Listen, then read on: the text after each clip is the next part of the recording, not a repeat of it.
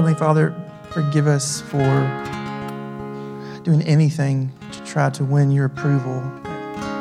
We can live hard enough, well enough, we can do enough good works, we can study the Bible hard enough, we can pray hard enough, and somehow we could, in our own power, make you happy or earn or add to or supplement our salvation. Father, thank you that salvation is in Jesus alone. And thank you that the only thing there is for us to do is receive it and be glad. So Lord, help us to cling to Christ all the more, that He would be our life, that He would be our light. He would be just what our every waking moment is about. So Lord, we just pray that your word would just reveal more of Him to us this evening. Father, we pray you would bless our tithe, our offering, Lord, that we would gladly, that we would cheerfully give back what you call us to give back of what you've given us, trusting that you are our provider and you multiply our small obedience for your glory, Lord. So Lord, take our finances as an act of worship, we pray. We love you, and it's in Jesus' name. Amen. All right, well, thank you all for leading us in worship. Well, good evening. It is very, very good to be with you. I hope that as we come into a new year, Sundays aren't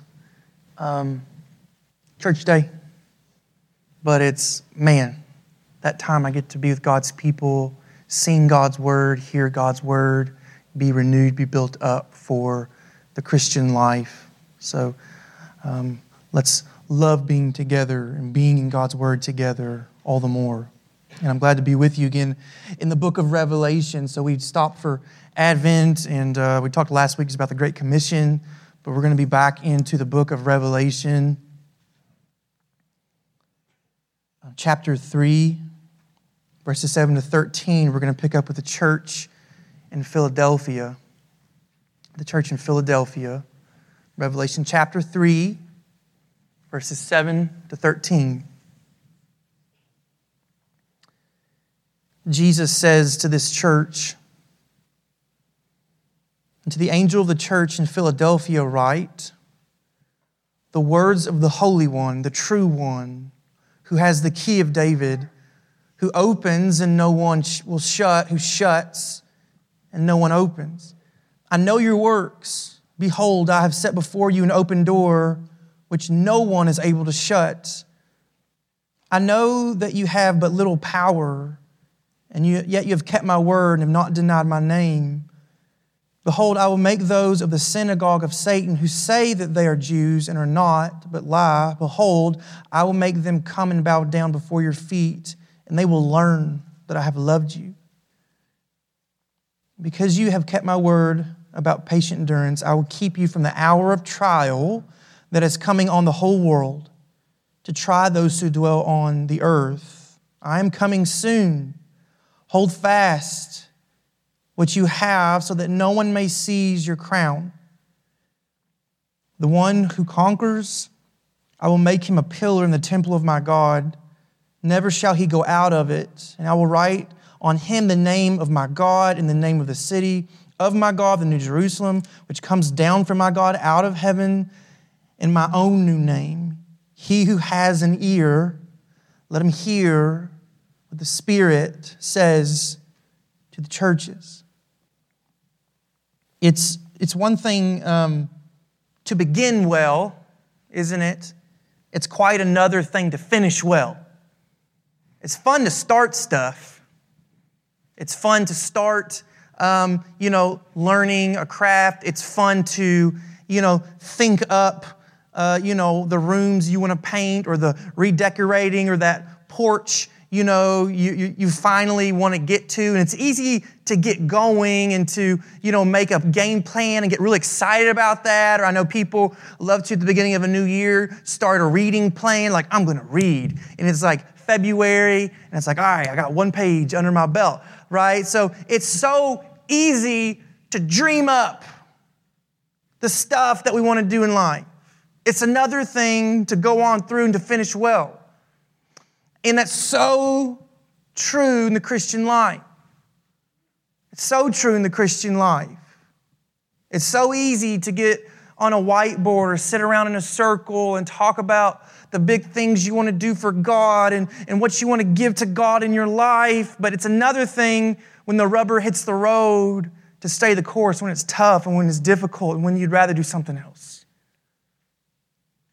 Jesus is talking to the church at Philadelphia about this very thing. And what I'm going to hang over this sermon just are two words: patient endurance. Patient endurance. That's what they need to hear about. I promise you, it's what we need to hear about. Well, I do. I don't want to just be excited about Jesus in spurts and seasons. I want to know what it means to really abide in, struggle for, follow Jesus when it matters most. And I want to finish well for Jesus. And I believe you do too. Philadelphia is a gateway to the east. And as such, it made the perfect city for kind of disseminating Greek culture. It had remarkable temples and festivals. It was known for its high volume of wine production and quality wine. The interesting thing, though, about Philadelphia, though it is heavy on Greek culture, as many of the other cities that we've looked at have been, the church in Philadelphia, their struggle was not clashing with that pagan culture. It wasn't the secular environment that was causing them to struggle so hard in their Christian faith. The struggle was with the Jewish community. And when we come to our description here of Jesus, remember, Jesus always gives a little description of himself at the beginning, and then that description is exactly what that church, needs applied to them. And what does Jesus say about himself? Jesus says that he's the one that speaks the words. And who is he? He says, I'm the Holy One. I'm the true one. I have the key of David. Now, when you think of the word holy, we all think immediately of like clean, pure. And that's totally what Jesus is. But this is coming from more of an Old Testament kind of sense of dedicated to God. So if utensils or things or sacrifices in the temple in the Old Testament were holy to God, it means they were set apart to God. So Jesus is saying, I'm the one who is dedicated to God.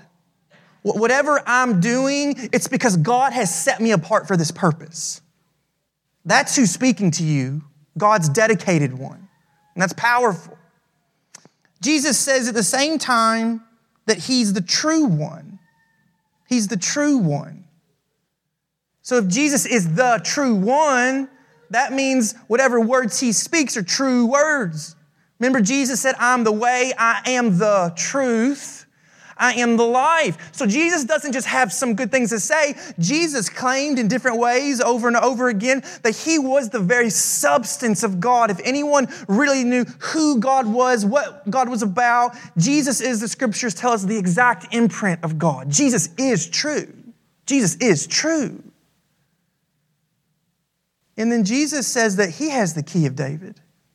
Now, this goes back to Isaiah chapter 22, verse 22. This is prophetic word. It says, I will place on his shoulder the key of the house of David. He shall open and none shall shut, and he shall shut and none shall open. So what did God say to David? David, someone's going to come in your line, and when that one from your line comes, he's going to sit on your throne, and he's going to be on that throne forever, and his kingdom will be an eternal kingdom. If someone's going to speak words of encouragement to me, who better than the one who is dedicated, set apart to God, by God, for God, is the substance of truth, only speaks the substance of truth, and is the very king of the universe and the age that is to come. That's a big deal, because that's who Jesus says he is. And if it's not true, it's incredibly arrogant. That's the interesting thing about God. God gets to make these overblown statements about himself, and they're true. So God gets to be self-obsessed because he's worth self-obsessing over. And it's like, yes, do that, God, because you should glorify yourself. And that's what God does. He glorifies himself, and all things in his universe exist for his glory. So next time you hear someone say, oh, I think Jesus is a good teacher, or, I think Jesus has some good things to say, or I can appreciate parts of Jesus' ministry, you can say, no way. Jesus was way more obsessed with himself. He said he was the truth. Jesus said he was God's man. He says that he and he alone is the king over all the earth. Jesus doesn't give us the choice to think he's just someone good. But if that's who Jesus is, imagine what great comfort it would be if that Jesus was for you and on your team. And he says that he is to the Philippian church. And I want you to see how those descriptions go so far to help them and to help us patiently endure whatever we come through in the Christian life. We can patiently endure because Jesus deeply knows all things and provides for all things. He knows exactly what's happening in our lives, and he means to provide for each and everything that happens in our lives. Jesus says in verse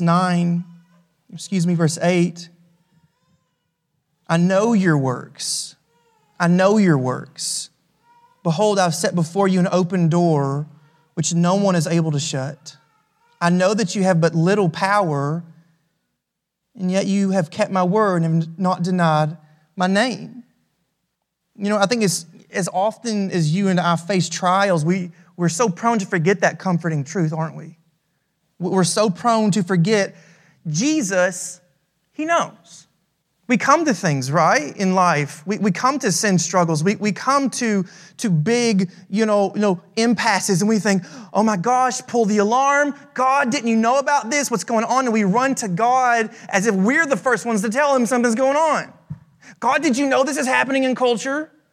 God, did you know about that illness? God, did you know about that money problem? God, did you know I'm struggling with this sin? And like our hair's on fire, and we forget God says, I know. I know. God deeply knows what's going on in each of our lives. And because he knows exactly what's going on, he knows, does he not, how to deal with it. Now, that's been bad news for some of these churches because Jesus says, I know your works, and then he's got this laundry list of problems like y'all are lazy, y'all don't care, you're slipping into immorality, and it's, disciplinary. It's for a good purpose, but it's disciplinary. With this church, it's different. Jesus doesn't have anything negative to say about the church at Philippi. He doesn't have some word of correction for them. It's quite the opposite. He says, do more of what you're doing. He says, patiently endure as you ought, because they're doing what? He says they're holding fast to his word. They're not denying his name. They're being faithful. Jesus says, hey, listen, I've opened a door. Nobody can shut the door. I've opened a door. Jesus has given these Christians, Jesus has given you entrance into his eternal kingdom. And it doesn't matter what any enemy might do. Jesus says to them, remember this. Nobody can shut you out. I'm the one who has that authority and power, and I'm keeping the door open for you. Jesus applies himself to their very situation. He says, you will enter in.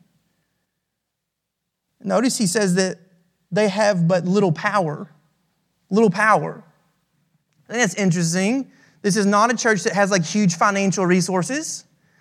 This is not a church that like has its hands in, politicians' pockets, able to make things happen. They don't have some huge influence in the city. They're just like this little church doing their deal, right? And I think maybe that feels like close to home for us. They're just like trying to be faithful, just as a church, And you say, well, surely Jesus doesn't care about a little church, a little backwoods church doing whatever, blah, blah, blah. There's surely bigger, better ones, flashy ones he needs to be worried about. And that's not the case at all. Jesus says that he's very aware of what's going on, and he wants them to know. He approves of what they do. Why? He says, because you've kept my word and you've not denied my name. You've kept my word and you've not denied my name. And the ones making that difficult for them is the Jewish community. So there must have been a substantial Jewish community in Philadelphia, because he mentions them as the major opponent to the church. And that's not uncommon, is it, in the New Testament? You see, going all the way back to Jesus' ministry, the Jews constantly, revolted against Jesus, his message, against, his claim to messiahship. Obviously, Jesus' crucifixion. When you come to the New Testament, it's the Jewish community that time and time again gives the apostles trouble as they're preaching the gospel, as they are doing ministry throughout the known world. Some of them just straight up hated Jesus. Some of them wanted a mixture of the gospel and the law of Moses. But it's interesting that Jesus turns it on their heads. And Jesus says, they say they're Jews, but really they're the synagogue of Satan. And those are really strong words, aren't they? To say they're a synagogue of Satan. Ignatius has said, by their slander and persecution of Christians, they have shown themselves to be the synagogue of Satan. So they think they're protecting God. They think they're the keepers of true religion. But Jesus is reminding them, I'm the one that opens and no one shuts, and I'm the one who shuts and no one opens. And what does Paul tell us? Who really are God's people? It's not people that keep the law of Moses and obey all the rules.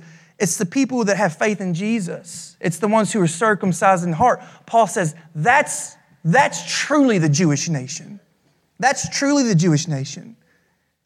So Jesus comforts them and says, you are truly my people, not those who think they're on my side working for me. And really, he says what? They're of the synagogue of Satan. You and I think, oftentimes feel small, powerless, fatigued in life, in the Christian life. There's always a voice. Hear me say it. There's always a voice. There's always a representative of the synagogue of Satan, the kingdom of Satan, that really wants you, that really wants me, that really wants the church to deny the gospel, or at least to compromise on it just a little bit. Can we compromise on it just a little bit? That's always the case. But Jesus knows, and Jesus promised, if you patiently endure, guess what? Whatever you come across, whatever your difficulty, your pathway into my kingdom, it's open, and no one can shut it. And Jesus believes in telling us that it's worth enduring for. And it's really interesting what Jesus says. He says, these people that say that, they're going to come and they're going to bow down before you. And you kind of get the picture and the image of, remember Joseph in Exodus? His brothers did all those horrible things to him. And he said, someday you're going to all bow down before me. And they're thinking, that's not happening. And there Joseph is, the second in command in Egypt. And all of his brothers are bowed down before him. And that wasn't to worship Joseph. It was just for his brothers to see, wow, Joseph really was God's man. God really did love Joseph and was using Joseph in a special way. And so in the same token, Jesus is saying to us here, all those who were against us, all those who are against you, in the end, in the very last, they will see that you are my people and that I have loved you. And I have loved you. The fact that Jesus loves you and he knows you and he promises you'll never be shut out of his kingdom, is that enough for you to patiently endure? Is that enough for you to keep going when going is difficult, when going is tough? I would hope the answer is yes.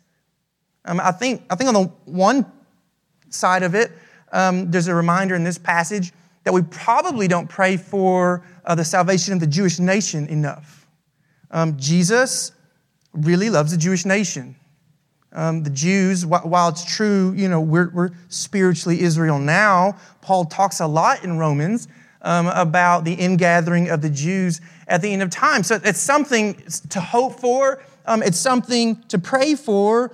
But it's something, friends, at the same time, to remind us that we may not be dealing with that issue, but I need to be faithful in praying that even my enemies that persecute me, they're not my enemies, and I hope that God destroys them.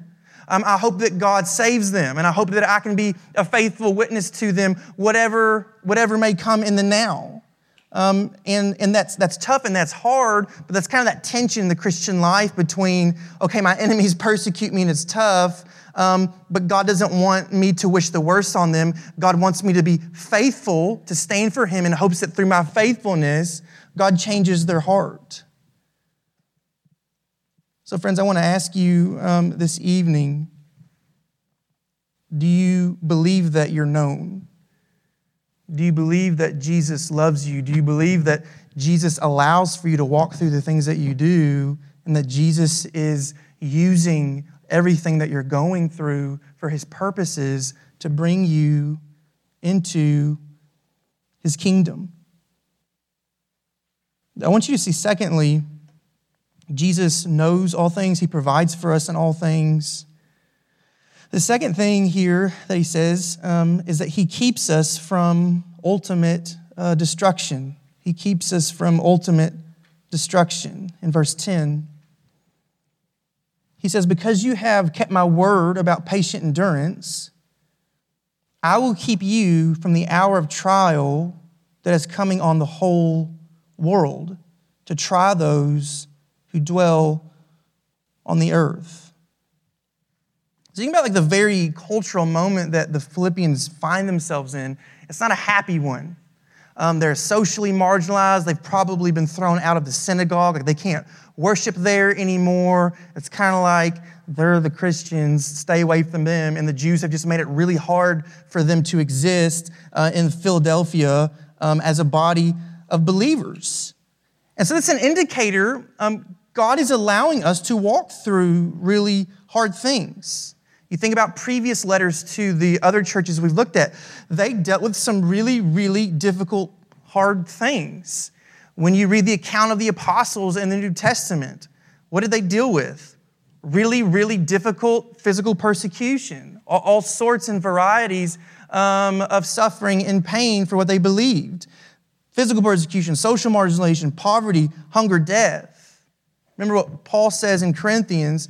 He says, to the present hour, we hunger and we thirst. We're poorly dressed. We're buffeted. We're homeless. We labor. We work with our hands. When reviled, we bless.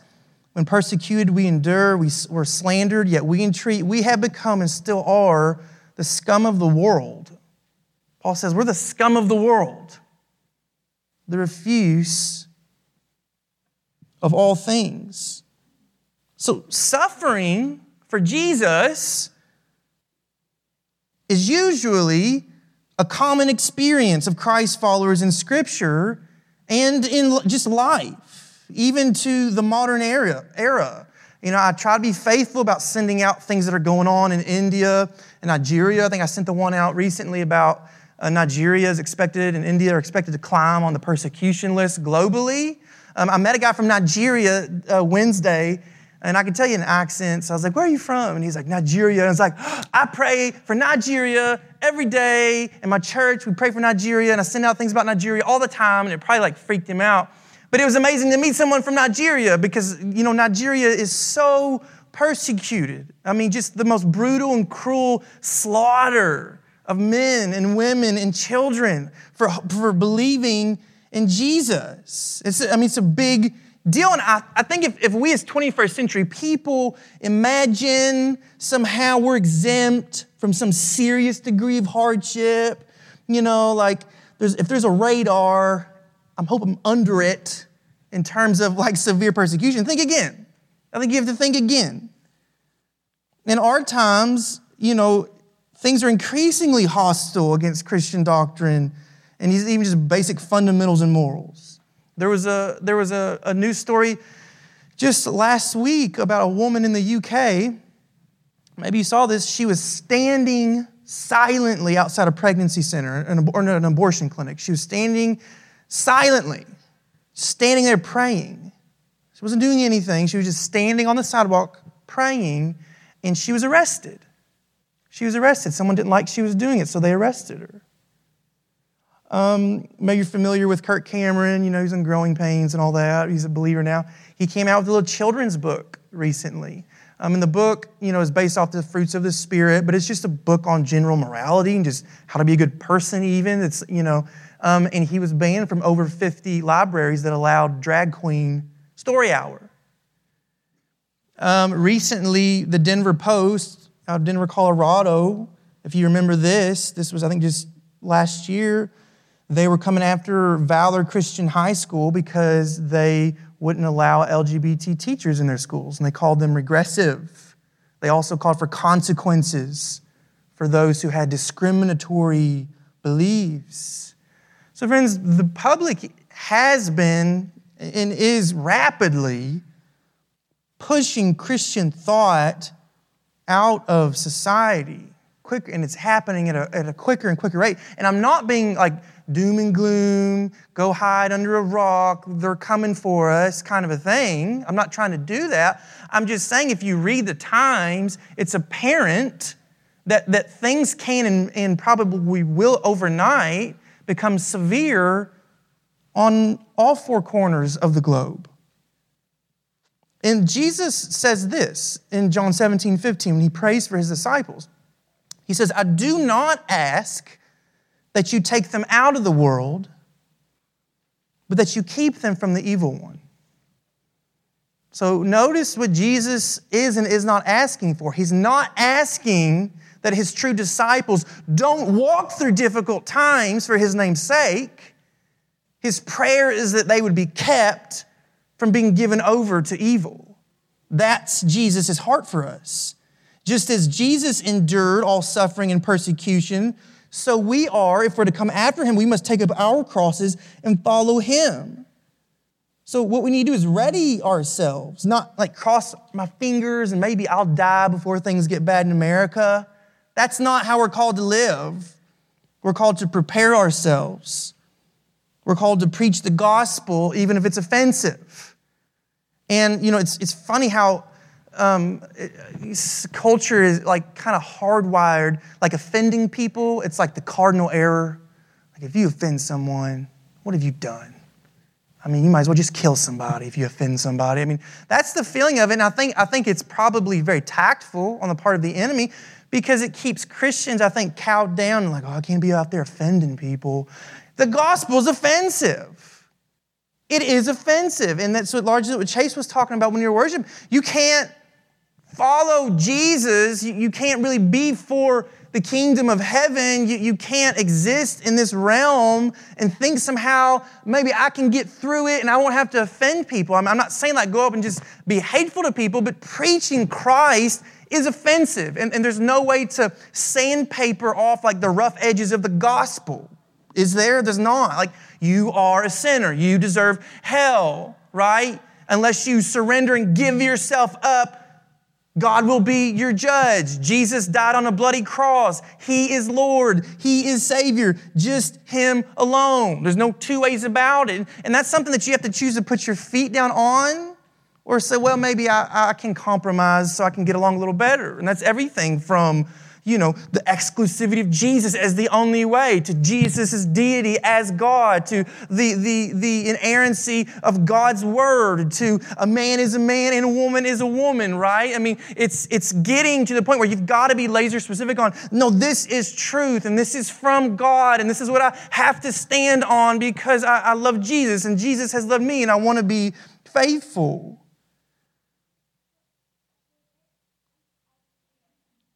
So friends, I want to just say to us on this point, it's because the Philadelphian church, by way of example, it's because that they have patiently endured through that kind of trial, Jesus is saying to them now, I will keep you from the other kind of trial. So so if they had to endure that trial, what in the world is Jesus talking about now saying, I'll keep you from the other kind of trial? See it again in verse 10. Because you have kept my word about patient endurance, I will keep you from the hour of trial that is coming on the whole world to try those who dwell on the earth.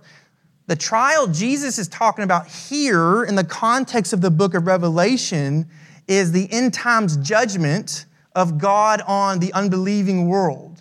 So this is, and we're going to get to it, in a few weeks. This is the bowl judgments. This is the trumpet. So these are the horrible plagues that God will pour out on the world in the end time. So I'm going to read a passage from Ladd's commentary here because I think he says it succinctly. So there is what we just talked about, the persecution that comes from being Christians. So I'll pick up here. He says, in the time of the Antichrist, the martyrdom of the saints will prove their salvation. In that very act, quoting Revelation 15, it says that's how we conquer. It's through being martyred. But then he goes on to say this, on the other hand, God will pour out his wrath upon the followers of the beast to try to drive them to repentance before it's too late. The Greek, this is really important, the Greek expression translated, those who dwell upon the earth, okay, that phrase, it appears several times in Revelation and always designates the pagan world. So that was in our passage and it's in all the other ones. It always references the unbelieving world. The outpouring of God's wrath is pictured symbolically by the plague of the 7 trumpets, the 7 bowls. Before these terrifying judgments, the people of God are sealed upon their foreheads. That's in chapter 9 and I think 7, that they should not be hurt by these plagues. These fearful divine judgments are directed upon those who follow the beast.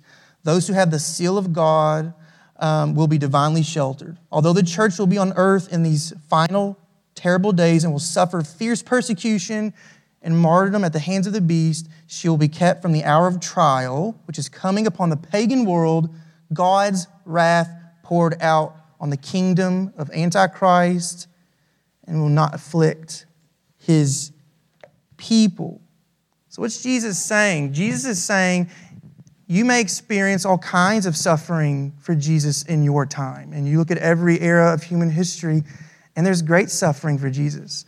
And it may be, and you and I are 2,000 years removed from the ascension of Jesus, it very well may be that you and I are living in or coming close to living in the last days. And so the intensification of suffering and persecution, we may live through that. But what Jesus is saying to them here, and this is what keeps patient endurance going, is he's saying, you will not experience the worst kind of suffering that one could experience. God's wrath. Whatever Satan does to you, whatever evil does to you, yeah, it's bad and it's hard, but nothing will be like when God finally opens up the heavens and he pours out judgment on the earth. And friends, what that should do in you and I is cause us to praise the Lord. Thank you that by grace you have preached the gospel to me. Again, we read that in Colossians. You've let me heard it. You have drawn me in to believe the gospel of Jesus so that I can, and this is what the apostles do in Acts, they praise God. Actually, they get to suffer, don't they? They walk out of the Sanhedrin praising God that they got beat. But also I'm praising God in that you have secured me, that you will not turn your hand against me. I look at the cross of Christ and I see that Jesus suffered the wrath of God for me, so I don't have to suffer the wrath of God. Whatever I endure, as bad as it's going to be, Jesus will, when I come into his kingdom, he'll roll it back and he'll show me that the grace that he has prepared for me, it far outweighs what I suffered. Doesn't Paul say that? Doesn't he say the weight of glory, it'll far outweigh whatever suffering, the momentary affliction of the now? When you praise the Lord that Jesus is keeping you, he's keeping you for what will come. Jesus has loved you with an everlasting love. If you ever needed a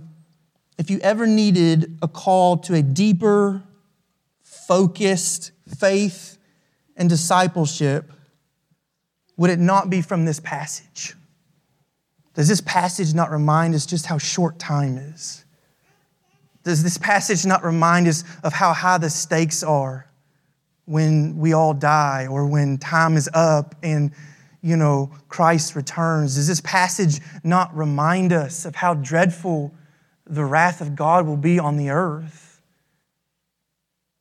And then does it not, at the same time, this passage motivate us to evangelism? It's difficult to say, I believe this, and then not talk about it.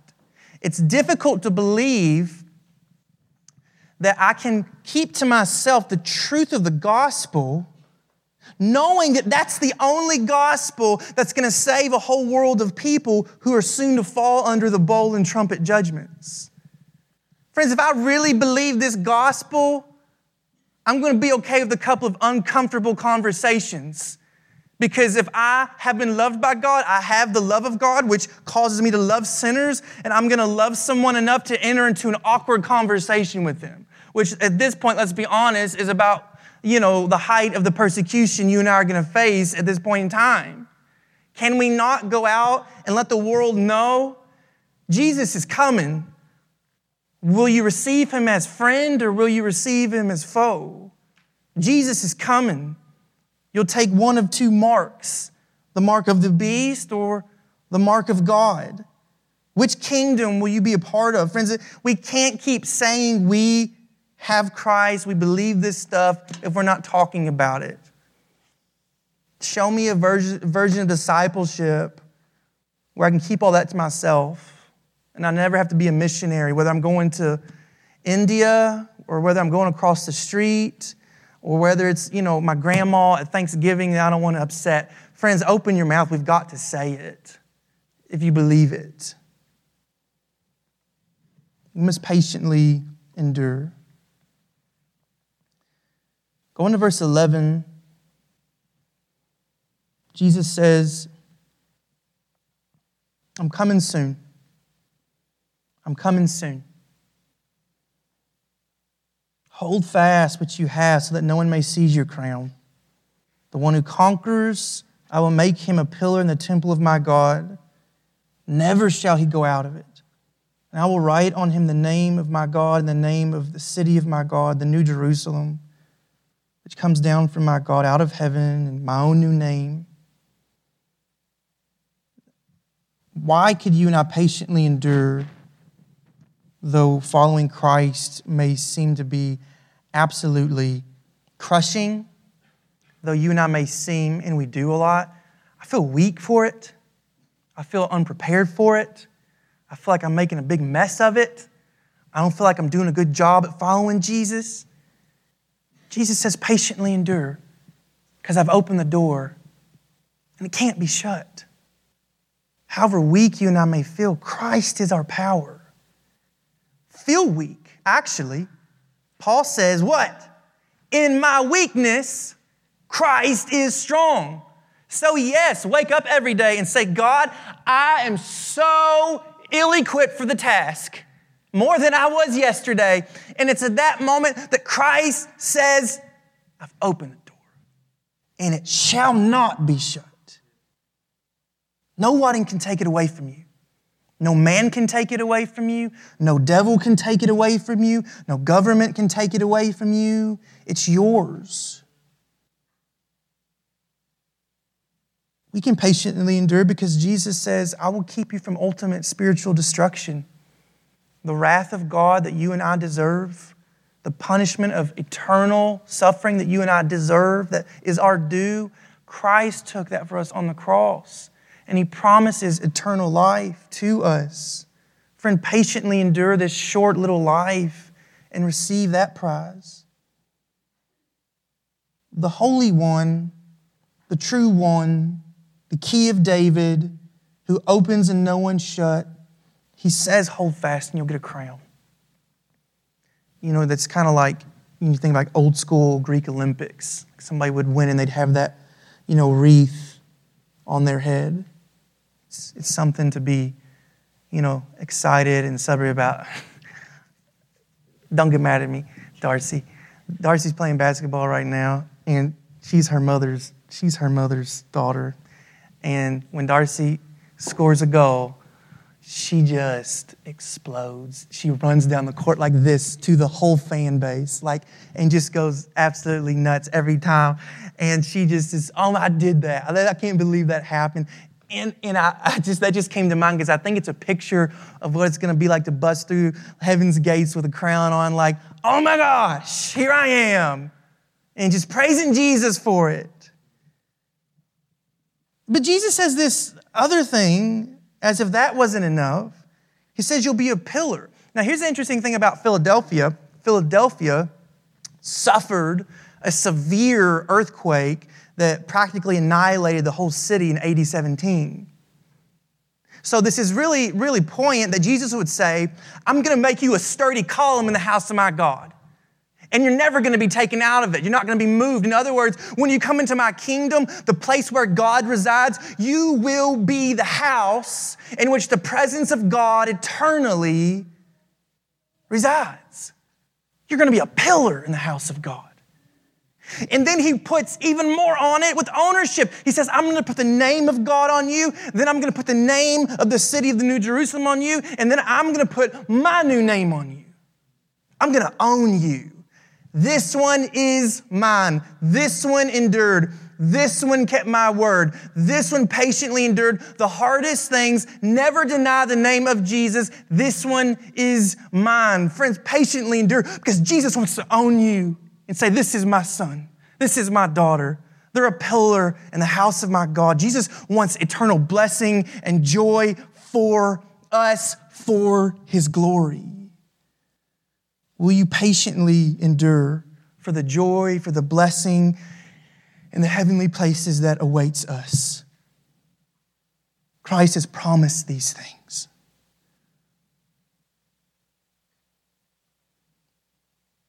Jesus finished well. Jesus finished well.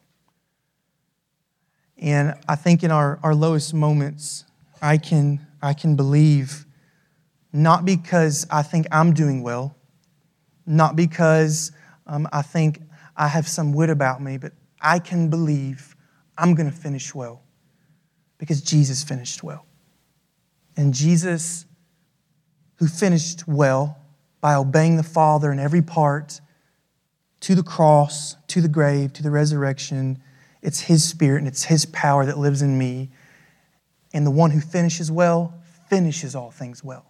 And if he authored the beginning of my salvation and yours, be sure he's going to finish it and bring it to completion and bring it to joy at the very last. There's a popular old C.S. Lewis quote that came to mind. C.S. Lewis says, if I find in myself desires which nothing in this world can satisfy, the only explanation is that I was not made for here. I was made for another world. What world were you made for? Who's your king? Who's your Lord? Who do you love? For whom will you endure? Christ has endured all things for us. Amen. All right, let's pray together.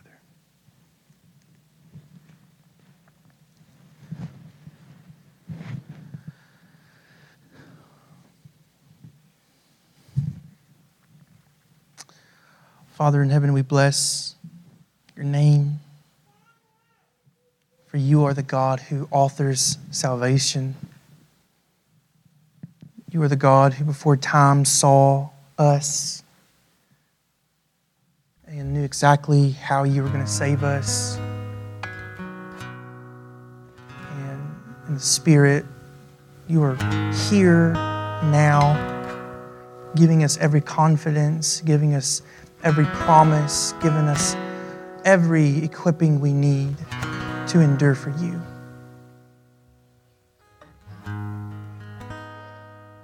So Jesus, we just love you, and we just ask that our hearts and our minds are fixed on you. I pray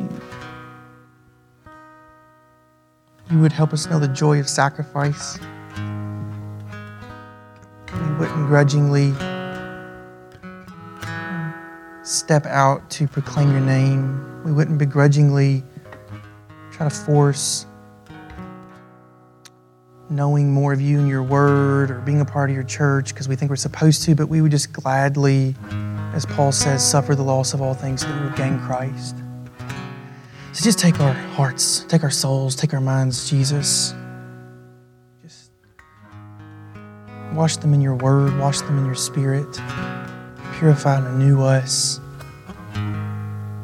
Let us be called dedicated to God alone as you are, Jesus. It's in Christ's name that we pray.